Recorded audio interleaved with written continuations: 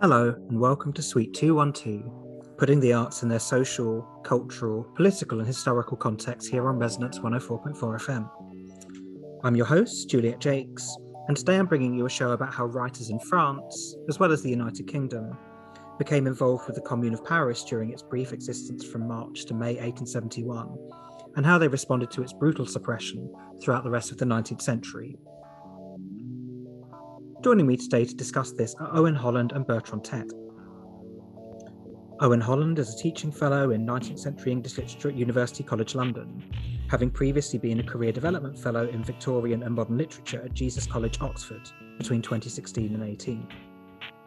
His first book, William Morris's Utopianism, Propaganda, Politics and Prefiguration, was published by Palgrave in 2017. It forms part of a new book series, Palgrave Studies in Utopianism, edited by Professor Geoffrey Claeys. He's currently writing his second book on cultural responses to the Paris Commune in Britain between 1871 and 1914, which is under contract with Rutgers University Press. More widely, he's interested in critical theory, particularly cultural materialism. He is also the editor of the Journal of William Morris Studies. Hi there, it's very nice to be here. It's Greg Claeys who's the editor of the Palgrave book. Ah, well, thank you. No matter. So Bertrand Tett was born in Montpellier and studied there and at Sorbonne before doing his PhD at the University of Manchester, where he's now Professor of Cultural History, having taught there since 2000. He began his career as a historian of urban sociology and later moved into the history of medicine and sexuality, and is particularly interested in the history of humanitarian aid. A prolific author, he's published plenty on 19th century France and its colonies, as well as on Victorian Britain, Walter Benjamin, Henry Mayhew, and many other subjects. Bertrand has been editor of the European Review of Modern History since 1994, and is executive director of the Humanitarian and Conflict Response Institute, which he co-founded in 2009. So, Owen, Bertrand, welcome to Suite 212. Thank you very much, Juliet. It's the European Review of History rather than Modern History, but that's fine. One error in each. There is such great. a thing, and I don't want to pretend to be the editor of another journal.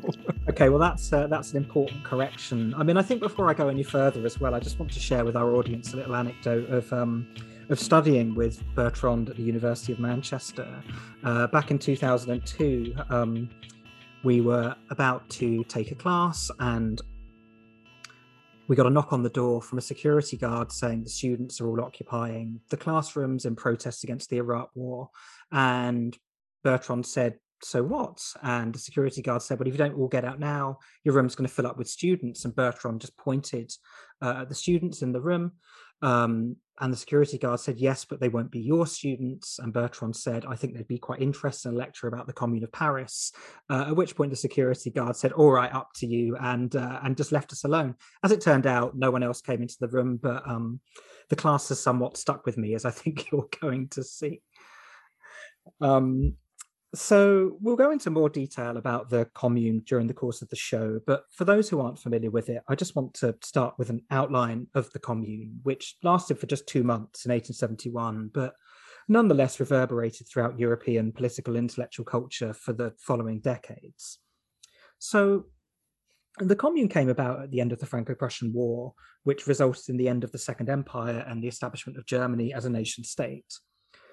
Provoking the war in part to divert from France's internal problems, including a wave of strikes in 1869-70 and the liberalisation of Napoleon III's dictatorship, the French drastically overestimated the strength of their own army and underestimated that of Prussia. The Prussians rapidly invaded France and took Paris under siege in September 1870, winning the war when the city surrendered on the 28th of January 1871. Wilhelm I was proclaimed German Empire at the Palace of Versailles, with the long-disputed territory of Alsace-Lorraine on the border signed over as part of the peace treaty. There was considerable resentment against the continued presence of German troops outside Paris, as well as towards the French government. And in March 1871, Parisian workers and members of the National Guard rebelled and established the Paris Commune, which Karl Marx and Friedrich Engels later cited as the first example of the dictatorship of the proletariat, correcting their Communist manifesto to say how the Commune demonstrated that the working class cannot simply lay hold of the ready-made state machine and deploy it for their own purposes. The name Commune referred to a administrative unit but also carried ideas of community and could be found in the utopian socialist writings of the mid-19th century. It also harked back to the French Revolution and the Commune that was established in Paris in 1789, and even further to rebellions of the Middle Ages. The Commune of 1871 grew out of the polarized politics of the Prussian siege, when starvation was widespread, rationing commonplace, and people were radicalized. The revolutionary socialists, Louis-Auguste Blanqui, attempted a coup in October 1870, and over the next few months, tensions emerged between the loyalist military and the more radical National Guard, which erupted when the newly elected government of the Third Republic sent troops to disarm the Guard. Riots broke out, and the soldiers of the National Guard refused to accept the authority of the French chief executive, Adolphe Thiers. They seized control of Paris and attempted to start an independent administration as the Thiers government fled to Versailles. The National Guard held Central Committee elections in March, which returned a mixture of moderates and radicals, but not Blanqui, who'd been arrested a few days before. The Commune's political programme was improvisatory and chaotic, with a focus on secularisation, universal free schooling, and better working conditions. They remitted rents owed during the siege, abolished night work in bakeries and interest on debt, and allowed workers to run abandoned businesses. Beset by leadership problems that exacerbated this lack of organisation, the Commune lasted just 2 months and was really unprepared for the Thiers government moving to recapture the city. On the 21st of May 1871, the Bloody Week began as the French military entered Paris. They easily overcame the Communards' barricades and killed thousands of Parisians, resulting in a massacre at the Père Lachaise cemetery, where a memorial to the fallen Communards still stands. Hundreds of prisoners were executed, many more exiled, some to French colonial prison camps and others across Europe, and especially to London, which we'll be talking about a bit later. Culture and cultural symbolism was vital to the Commune. The red flag and the Internationale became socialist icons as a result of its brief existence. People invaded public spaces, set up outdoor theatres and concert venues, and destroyed the column at the Place Vendôme, erected by Napoleon I to honour victories of the French army. The artist Gustave Courbet had previously proposed this removal. He set up a federation of artists, demanded the reopening of the Louvre, called for an annual exhibition free of government interference, and the abolition of state art institutions. On Courbet's suggestion, Thiers' house in Paris was destroyed and Thiers' art collection requisitioned, although the director of the Louvre refused to accept it. Artists maybe were more prominent than writers during the period of the Commune itself, and some of France's leading writers proved hostile to the Commune, as we're about to discuss. But over the following decades, writers became central to how the Commune was remembered and how it influenced future radical governments, things that we'll explore or at least touch on in today's discussion. So that's an overview of the Commune, quite a whistle-stop tour of it, I think. But I want to start talking now about the place of writers and writing, and maybe print culture more generally, around the time that the Commune was established. So, Owen, maybe you would like to come in here and talk about Jules Vallès and the print culture more widely. Sure, yeah, not only Vallès, but maybe also just briefly something about this question of duration, because as you were saying, the Commune only lasted 2 months, March to May 1871. Walter Crane, a British artist and poet, wrote about the Commune as being short-lived to act and teach. But if we think about the Commune in terms of its very short duration, we might be doing it something of a disservice, because we could reframe that question of the Commune's relationship to time by asking about whether it was the return of something old or the beginning of something new, the birth of something new. Was it a harking back to revolutionary traditions from 1792 and 1848, or was it, as we might discuss with regard to Marx, was it the beginning of a new modality of revolutionary struggle, a new kind of struggle?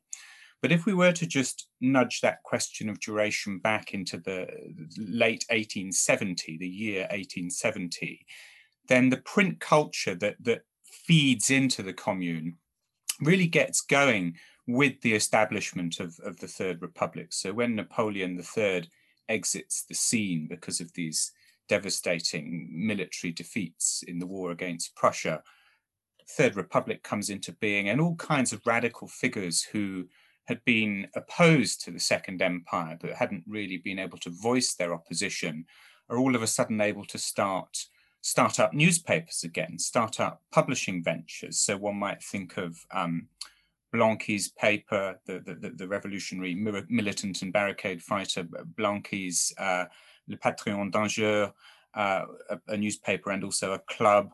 Eugène Vermersch starts up Le Père Duchesne, and of course both of these names, Patron d'Angers and Père Duchesne, are names that are borrowed from the revolutionary scene of the 1790s. You talked about Vallès. Well, yes, his newspaper, Le Cri du Peuple, one of the most popular, widely circulated newspapers during the Commune, but it's part of a constellation of little kind of publishing outlets that are there fulfilling a kind of propagandistic function, intervening into the political space. And it's a disciplined kind of writing, isn't it? We wouldn't necessarily think of someone like Vallès in terms of this idea of discipline, because he's a kind of dissolute novelist, isn't he? But the work of bringing out a daily or weekly newspaper, if you just think about that for a moment, it requires a certain kind of discipline. You've got to get the material ready, you've got to get the copy ready and get it out onto the newsstands. So there's a kind of discipline of routine in the print culture, but then there's also a kind of political discipline that goes along with it. So yeah, we could just open up that question of duration by taking it slightly backwards and thinking about how that print culture really creates the discursive space for the idea of the Commune to re-enter the political scene. I'll pick. Thank you, Owen. I think that's very important. The duration point is extremely important because the Commune of Paris cannot be understood if you don't actually realize its language, its idiom, is borrowed from the French Revolution to a large extent and the revivals thereof. So there is a very strong dimension of a rootedness about the Commune. But the Commune is not simply the Commune of Paris. And I think this is something that has tended to fade, but is significant because in Paris, you find all sorts of people during the Commune. You find people who have fled repression in Poland.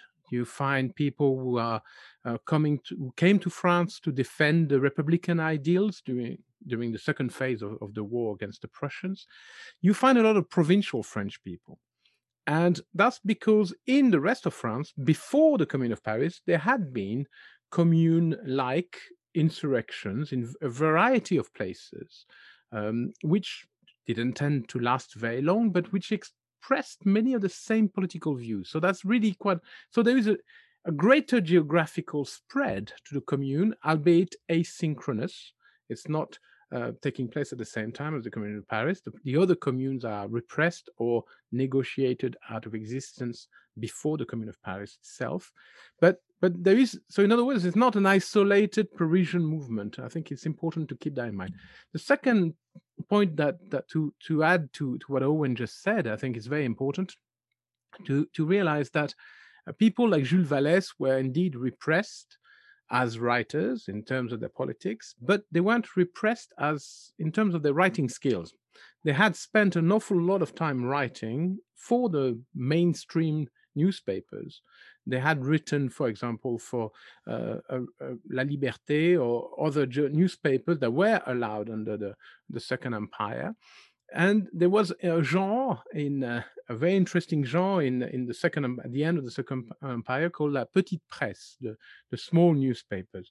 And La Petite Presse was typically the place where radical young writers will cut their teeth writing literary critique or artistic critique, which carried within it social, political criticism, and was profoundly political, but disguised and very much expressed in a light-hearted way. And that's kind of interesting because these are absolutely professional. They're remarkable writers, and they are incredibly prolific. Because you're absolutely right when you say the discipline, Owen.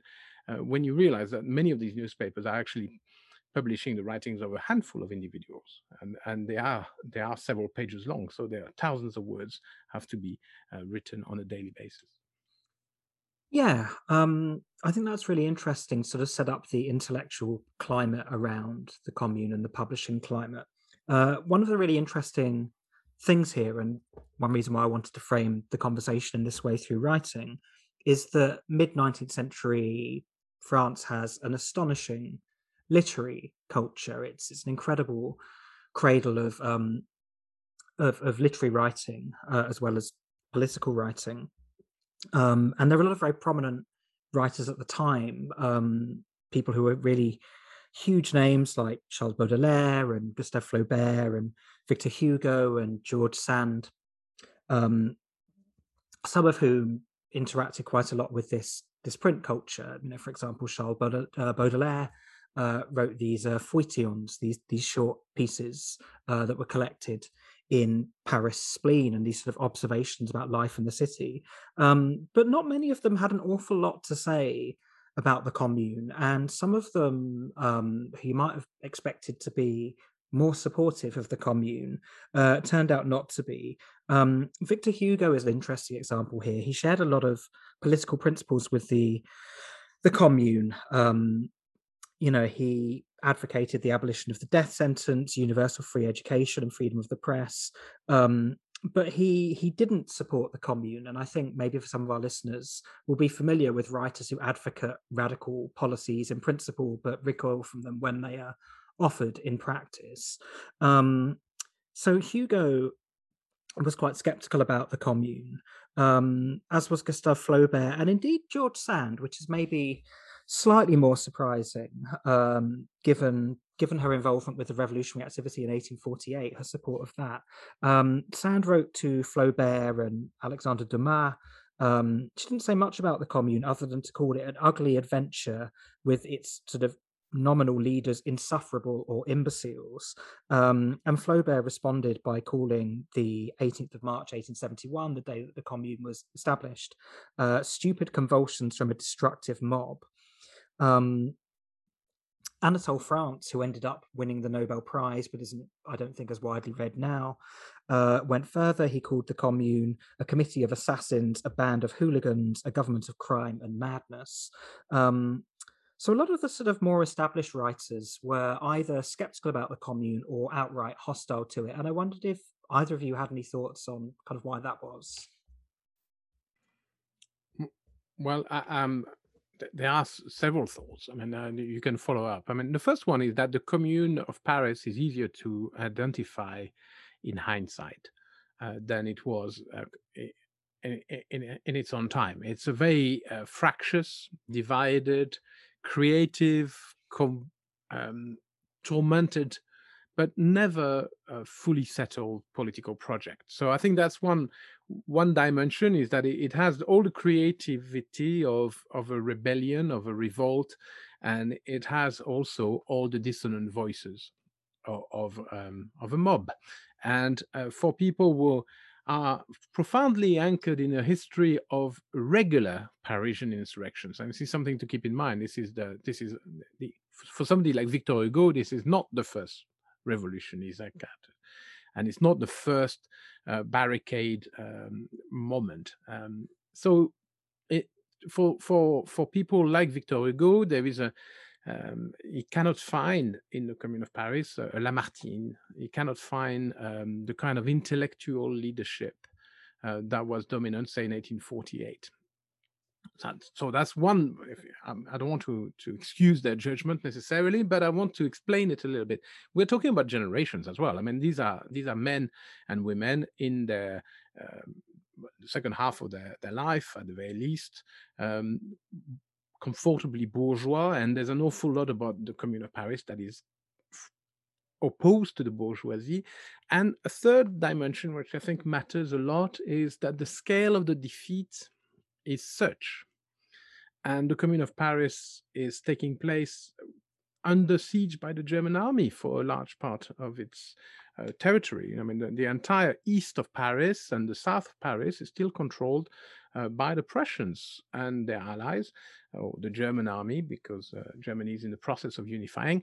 But the German army is therefore around Paris. So to actually indulge in what many of them perceive to be a reenactment, a bad reenactment of the French Revolution, seemed a puerile project, doomed to failure and a dangerous expression of immaturity. So it's very interesting that the word convulsion came in, and you mentioned it. It is the title of Maxime Ducamp's multi-volume study of the Commune of Paris. And people like Maxime Ducamp, reactionary, right-wing writer, nevertheless, interestingly, pay a lot of attention to the minutiae. He collects, for example, he collects all the leaflets. He collects if you want, he pays attention to street art. He pays attention to the more ephemeral manifestations of the Commune of Paris, because he perceives it to be a historical moment, but perhaps the closing chapter of a revolutionary history. And I think that's very much the spirit in which many of those writers are looking at it. They're considering the Commune of Paris as a degenerate form of revolutionary history. Yeah, and I might chime in there with Hugo, perhaps more of a moderate Republican, but someone who was willing to offer to open up his home in Brussels to communard fugitives, which then put the Belgian government on his case and told him to leave Belgium. But he was also someone who was consistently advocating for an amnesty for communard refugees. And he's, of course, one of these figures who'd been associated with opposition to Napoleon III and the Second Empire. And so the establishment of the Third Republic was a moment of hope for him. And I suppose he would see the Commune as something that would be interfering and interrupting that process of a Third Republic coming into being. But because he is this is perhaps a bit of a digression on Hugo, but because he is this figure who would be quite amenable to the Third Republic, he gets a rather kind of big state funeral. There's a lot of state pageantry associated with his funeral. And because I know more about the British context, really, that makes me think across in a slightly tangential way, the funeral bit, to a comparable figure in Britain like Tennyson. Very, very different politics, obviously. But because he's the laureate, he gets a very big public funeral in 1892. And I am coming on to link this to your question about why writers might be opposed to the Commune, Juliette. But one of the figures who writes an obituary of Tennyson after his funeral in 1892 is a critic and a novelist called Edmund Gosse.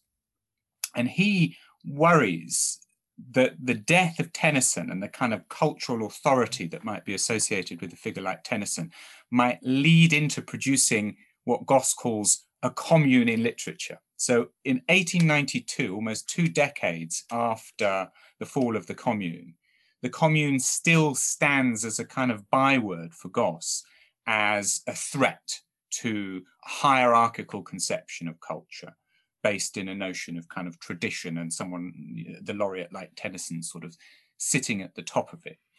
So there is this sense for writers who esteem a certain conception of the literary and a certain conception of the cultural, that the communards were just barbarians, right? There were lots of these barbarians at the gates, really, stormed the citadel of bourgeois civilization and taken over the capital of the 19th century. And this partly had to do with circulation of fake news about the communards, that they were supposed to have burned the Louvre, and this turned out not to be true. But there were various people, including Nietzsche and Ruskin, who got very worried about that, and it kind of sealed a certain reputation that the communards had in certain circles as cultural barbarians, Philistines, really. So this is why writers of a certain stamp would want to demonize the Commune. There's an interesting anecdote that summarizes, if you're on this is, and it involves the painter Courbet, who's one of very few established intellectual figures who actually rallied with the Commune. It is the destruction of Napoleon's column.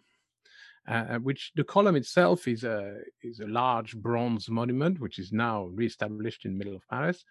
But that bronze monument was itself a pastiche or copy of Trajan's column in Rome. So by bringing down the column of Napoleon, unwittingly perhaps, the communards are also bringing down classical civilization full stop.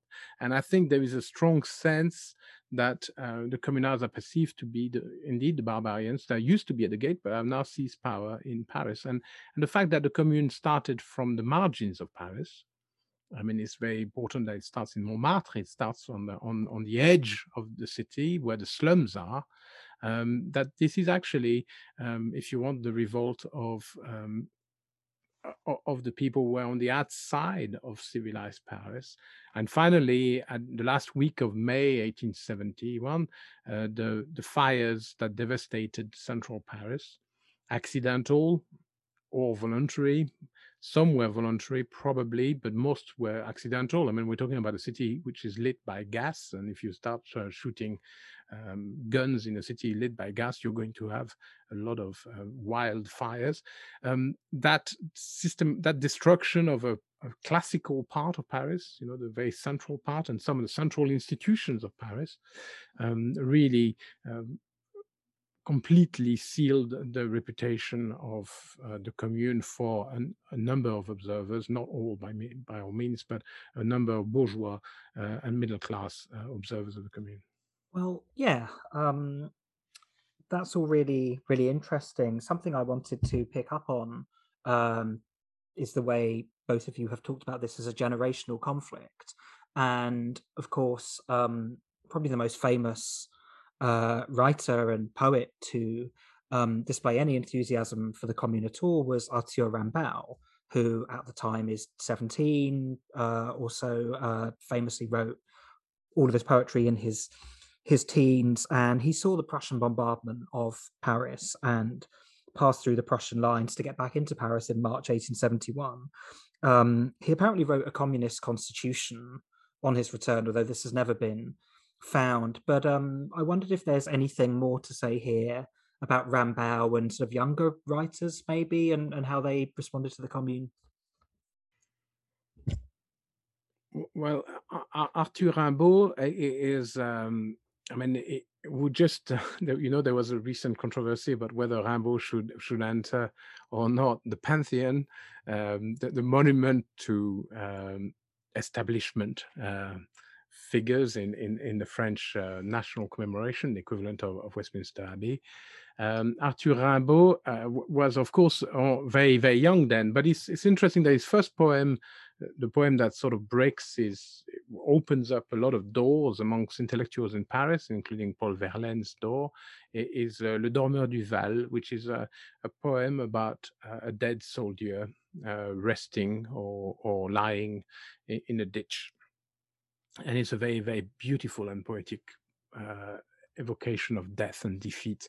So Arthur Rimbaud is on a particular trajectory of his own. I mean, this is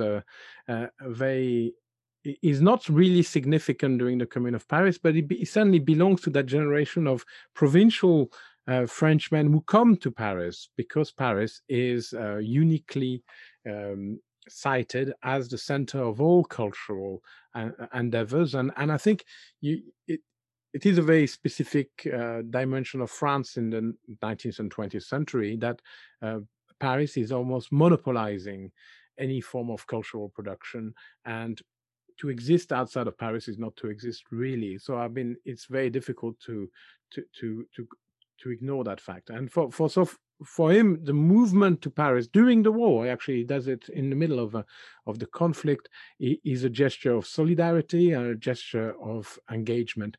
And this is something you find elsewhere. It's not because the Commune of Paris is not a French phenomenon.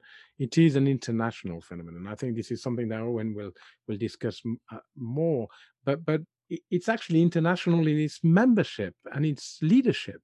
Yes, some of its main generals have names like Dombrowski. You know, you have really a profound international dimension to it, and that includes, of course, its impact on the arts. Yeah.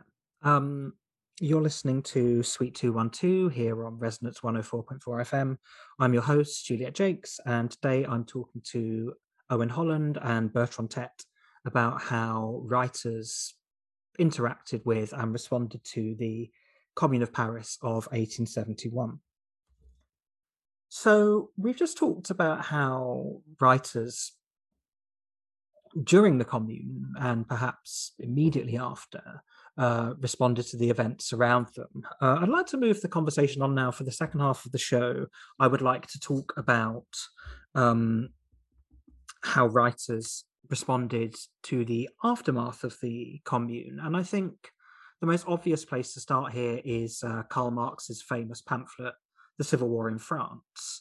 I have read this, but a really long time ago. So maybe I'll hand over to maybe Owen. I don't know if you would like to talk about that piece of Marx's writing. It's one of my favorite pieces of his writing. Sure, yeah. I mean, I hesitate to think we can do justice to it in the time that we have. But Marx was not, he wasn't a participant in the Commune. He was an observer. He was corresponding with various militants of the International Working Men's Association, getting his news about the Commune, but he was in London, and this is where the pamphlet that you mentioned, The Civil War in France, was published. But picking up on that question that we discussed earlier about duration and whether the Commune was the return of something old or the beginning of something new, well, it's Marx who perhaps most forcefully puts the case for seeing the Commune as the inauguration of a new modality of revolutionary struggle. So he talks about the Commune as being the political form at last discovered through which to work out the economical emancipation of labor. And he thinks about it as being the initiation of the social revolution of the 19th century. So there's something formally innovative for Marx about the Commune.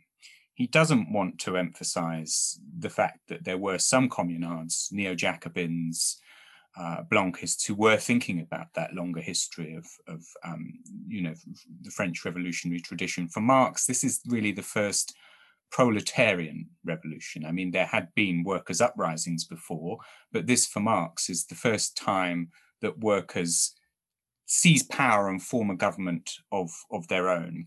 So for Marx, there's almost a way in which form exceeds content here, because although there are various legislative policies that the communards might pass, you talked about some of them in your introduction, Juliet. For Marx, it's the commune as form that matters here, and the novelty of the commune as a workers' government. But he's also wanting to think about a kind of shifting paradigm for how we might think about, the transition from a war between nations, the Franco-Prussian War, violent conflict between nations, moving into a different kind of antagonism, an antagonism between social classes. We move from a national war to a civil war between classes, right? And so Marx is also saying towards the conclusion of the Civil War in France that after the most tremendous war of modern times, namely the Franco-Prussian War, the conquered and conquering hosts suddenly decide they're going to fraternize with each other for the purpose of the common massacre of the proletariat. So he's thinking about a kind of ruling class closing of ranks here. They've just been fighting a war against each other under the banner of kind of national antagonism, but now they're going to sort of cease those hostilities in order to vanquish this more fearsome threat of an international or transnational proletarian insurgency. I think if we can I pick up from this, I think it's if we want to understand the commune, we've got to realize that it draws on a range of ideological and political traditions, one of which was the revolutionary one in its most extreme form. I mean, the terrorist version of Robespierre and the Père Duchesne, but also, and this is very important, the philosophy of Pierre-Joseph Proudhon, and the socialism of Pierre-Joseph Proudhon.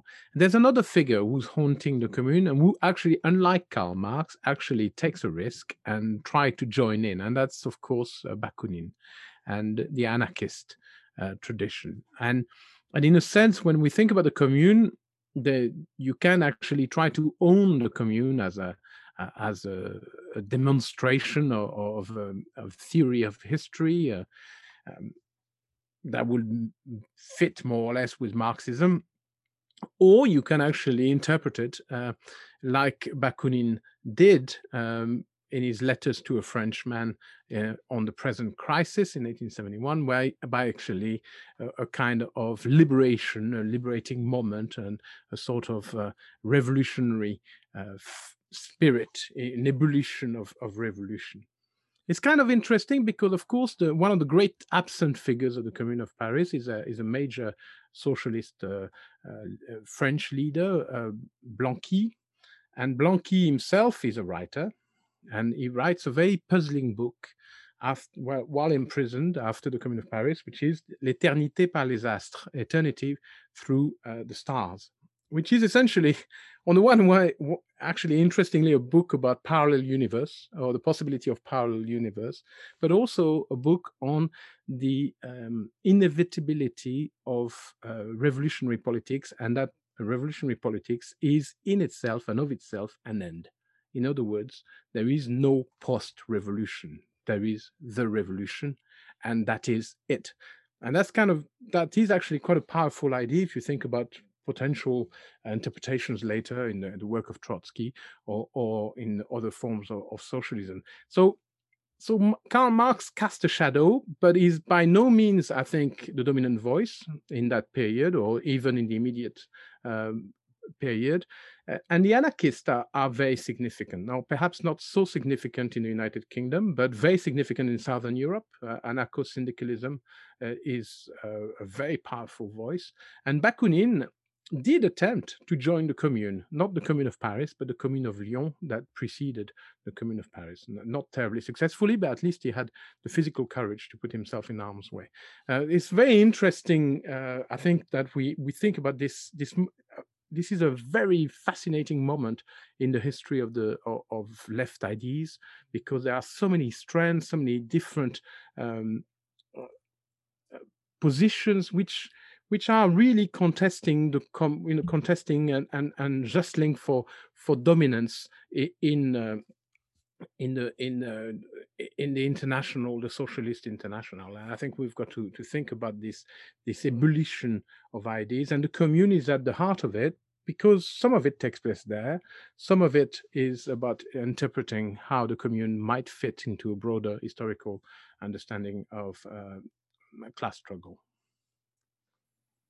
Yeah, that's exactly right. And I think you've captured very well, Bertrand, the ideological heterogeneity of the Commune itself, right? It's not as if there was one current that had hegemony really within the Commune, right? It was this coming together of neo-Jacobins, followers of Blanqui. There were members of the International, which is, Marx was more heavily associated with the International, but there were followers of Proudhon as well. So it's this kind of strange mixing together of different views and positions. And of course, the communards never all agreed with one another. We can't really kind of, they had to fight together behind the same barricades, and in some cases die together behind the same barricades, but they were not all of one mind, the communards, politically speaking. Marx's daughters, I think, were in Paris at the time, so they had that courage to put themselves in harm's way. But Marx was maybe getting a bit long in the tooth by that point. So was Bakunin. Yes, yeah, no, that's Well, I mean, yeah, this leads on to a few other things I want to talk about, and as you've both pointed towards, the kind of battle over the memory of the Commune and how to historicize it.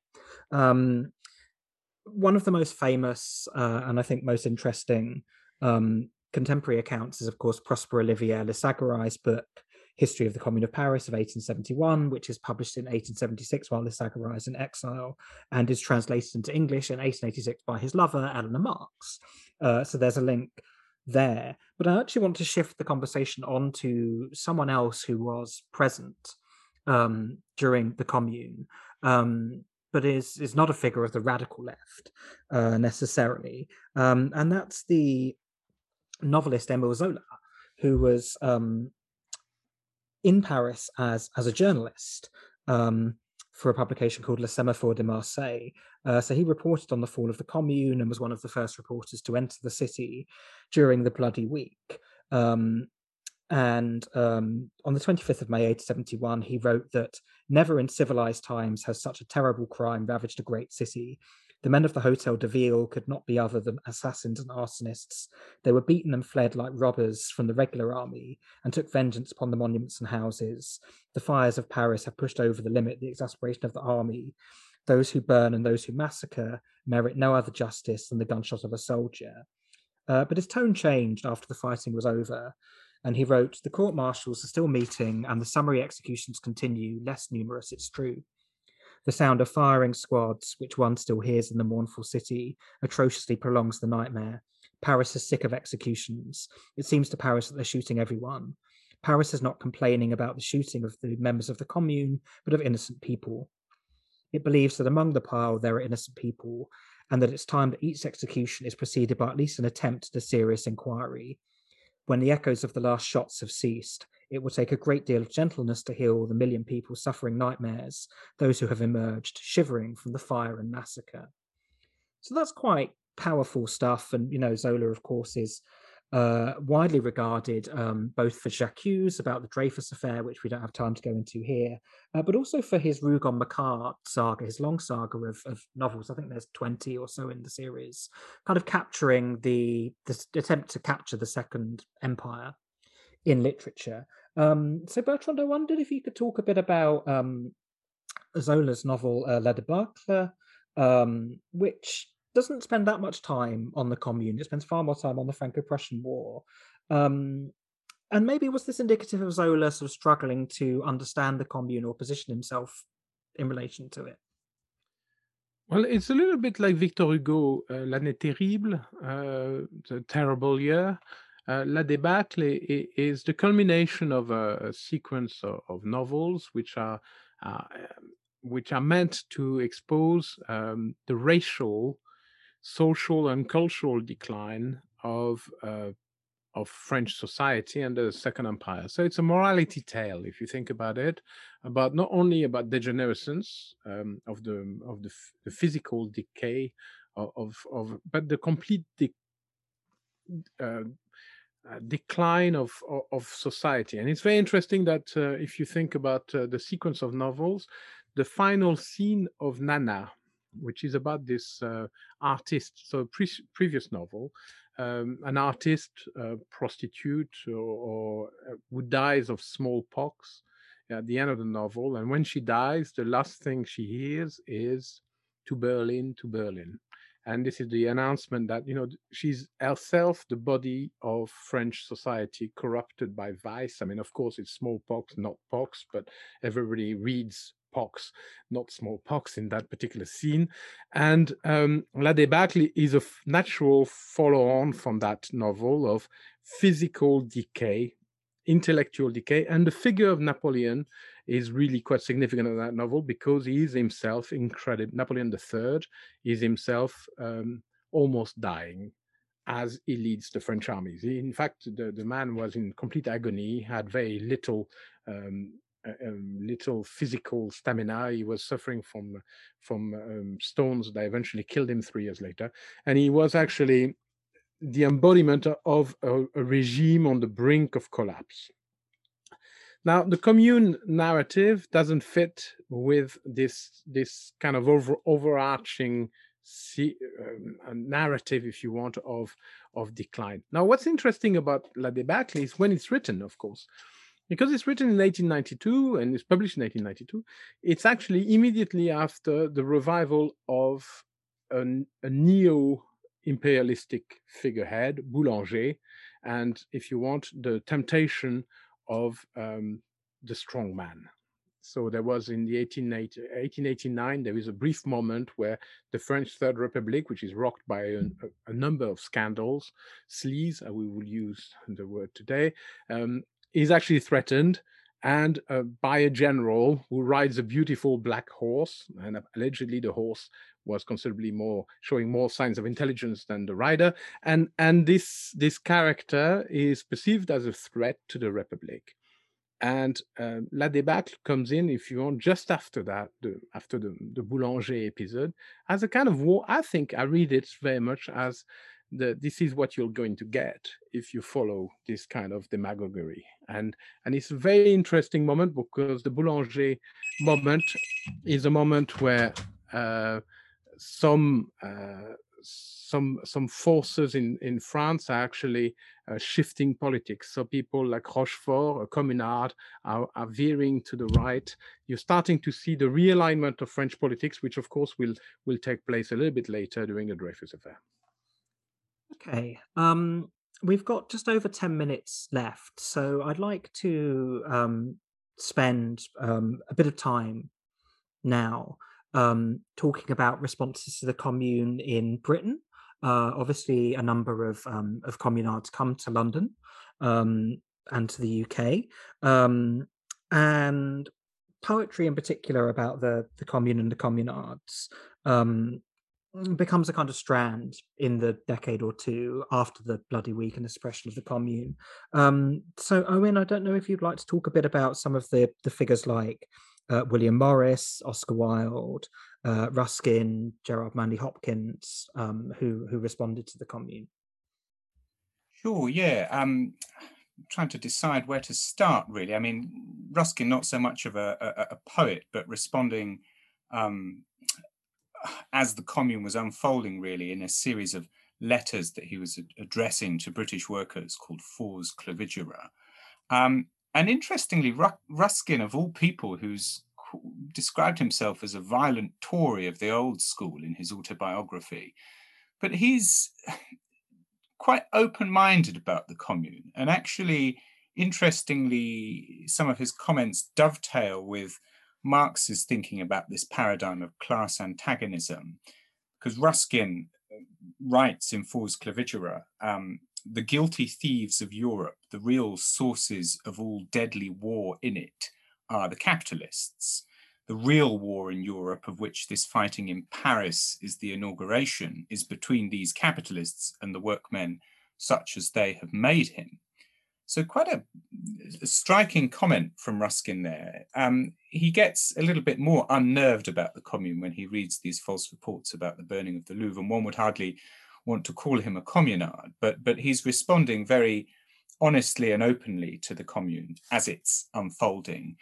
You mentioned Gerard Manley Hopkins, a poet who doesn't really, his work is not published until 1918, but he's another one of these figures who responds quite interestingly to the Commune as it's unfolding in a private letter to Robert Bridges. And he's in training to be a Jesuit priest at the time, and admits and writes to Bridges that he feels a certain kind of sympathy to the Commune, for the Commune, and that he's always thinking of the communist future, and horrible to say in a manner, I am a communist. So there's a way in which this event of the Commune, this unexpected revolutionary upheaval, throws certain kinds of fast fixed ideological self-identifications into a certain kind of confusion, because one would not expect figures like Ruskin and Hopkins to respond to the Commune in that way. So confusion might be a useful word with which to think about the Commune. But some of the later socialist writers, you mentioned Morris, were wanting to integrate the Commune into a more of a kind of determined political culture where they were holding up the Commune. They were mythologizing the Commune, I think we would need to say, but for the purposes of bringing into being and consolidating a political movement that they were seeking to build in the Britain of the 1880s, as the socialist revival, as it's called, was getting on foot. Morris's poem, The Pilgrims of Hope, is perhaps the most obvious thing we might discuss with regard to a poetic commemoration of the Commune within the socialist movement. And this is a 13-book narrative poem, a little bit like Zola's novel, that doesn't really get on to thinking about the Commune until the very end. But Morris's protagonist goes to Paris, joins with the communards, fights with the communards, and interestingly, his unnamed wife and her lover both perish in the commune, and the protagonist returns after this tragic defeat, this great sadness of not only the political defeat, but the loss of his wife as well. But returns with a sense of determination that the commune is going to be something that he's going to memorialize and that he's going to celebrate. But if we think about the status of Morris as a poet who was considered for the laureateship after Tennyson died, but he takes this turn and becomes a revolutionary communist during the 1880s. But this poem of the commune that he writes is quite a turn in his poetry as well, because it's blending that epic register that we would associate with Morris's translations of the Norse sagas, Sigurd the Volsung and so on, blending that epic register of heroism with a certain kind of gritty revolutionary realism. So it's certainly an interesting poem that, as I say, was serialized in the Socialist League's Commonweal Journal, so very much part of a live political culture. But if I've got time to just say something perhaps about a figure who we wouldn't necessarily immediately connect up with the commune, the other figure you mentioned, Oscar Wilde. Juliet, I was reading your article on Jacobin about Wilde, and I've not been able to find anything that Wilde directly writes about the commune, but there are some interesting hints that we can follow. Robert Sherard, who was a friend of Wilde, writes a book about Wilde called The Story of an Unhappy Friendship, and notes there that Wilde was visiting Paris in 1882. And on passing the ruins of the palace, the Tuileries Palace, that had been destroyed during the Bloody Week and was this kind of standing testament to the violence of the commune, this kind of unwitting memorialization of the insurgency into the very fabric of the city. And Sherard reports that Wilde passes the palace and reports Wilde's comment that he saw every little charred brick as being a chapter in the Bible of democracy. So what can this be other than a celebration of the commune on Wilde's part, and a celebration, in a sense, of the political violence that went along with it? Wilde, very interesting, kind of somewhere between an individualist anarchist and a radical Christian. He's not really a radical Christian, but there are ways in which in his essay, The Soul of Man Under Socialism, he's moving on to thinking about a certain way in which a figure like Christ might be the ultimate epitome of a political rebel. And I mention this because in Wilde's Sonnet to Liberty, written around the same time as his visit to Paris, the speaker of that sonnet is invoking these Christs that die upon the barricades. Now, he doesn't specifically mention the barricades of the commune, but he's celebrating Christs that die upon the barricades. And the speaker of this poem is also identifying with revolutionary terror after a fashion as well. So some interesting hints that we can follow with Wilde, and he's doing the same thing in The Soul of Man Under Socialism, of course, and celebrating the nobility and heroism of the barricade there too. And any writing about barricades in the wake of the commune cannot but invoke the commune. And if we were to follow through that kind of radical Christian appropriation of the commune, then another writer we might think about briefly is Eliza Lynn Linton, who writes a very interesting novel called The True History of Joshua Davidson, Christian and Communist. And her protagonist, Joshua Davidson, is a carpenter, of all things, who tries to live as if he were Christ in the 19th century. And Linton's Christ figure also goes to Paris and fights with the communards, very interestingly. Doesn't die fighting with the commune, but comes back to Britain and is kicked to death by some rather more conservative Christians who think he's the devil incarnate because he's wanting to identify the commune with the figure of Christ. So there are quite a number of, this is just scratching the surface, but there are quite a number of very interesting British translations of the commune, or ways in which the commune is culturally translated into British culture in the late 19th century. And so, well, I've spoken about some of them. Yeah, and we've only got a couple of minutes left. So Bertrand, I don't know if there's anything that you wanted to Well, add to that. yeah, I think the myth. Why is there a myth? And I think there's a series of complicated answers to a simple question. But one of them, in my view, is that the communards, first of all, are repressed with extraordinary brutality. So the sacrificial nature of the commune, including the massacre of the very young. There's a lot of images of extremely young communards, teenagers, children. And they are massacred en masse, and this is an outrage in its form and in the volume of killings. And the second point is that an awful lot of communards are then arrested, and some of them deported.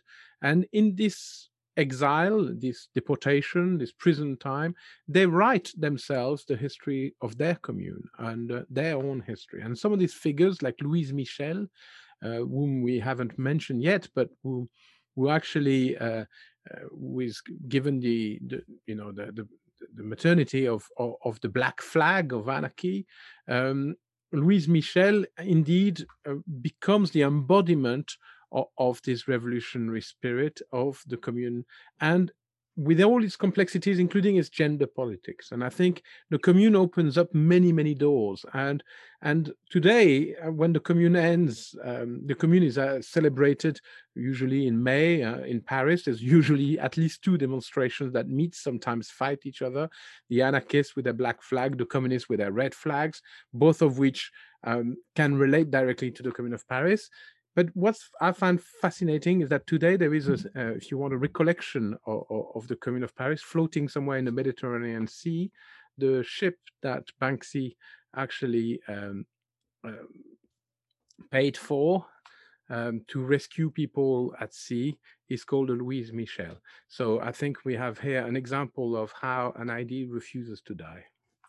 Yeah, that's a really beautiful way of putting it, and a really nice place to bring our conversation more or less to a close. Although I do want to mention that, of course, the commune continued to fascinate, as you say, throughout the 20th century, whether it was in films by Grigory Kozintsev and Leonid Trauberg, The New Babylon in the early Soviet Union, I think comes out in 1929.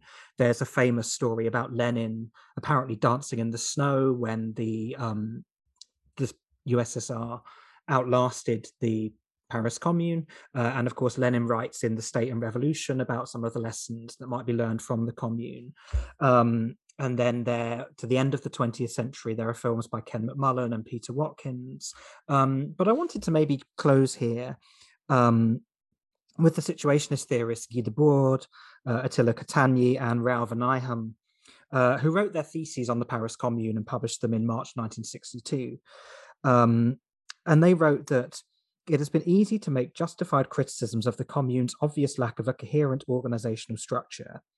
But it is time that we examine the commune not just as an outmoded example of revolutionary primitivism, but as a positive experiment whose whole truth has yet to be rediscovered and fulfilled.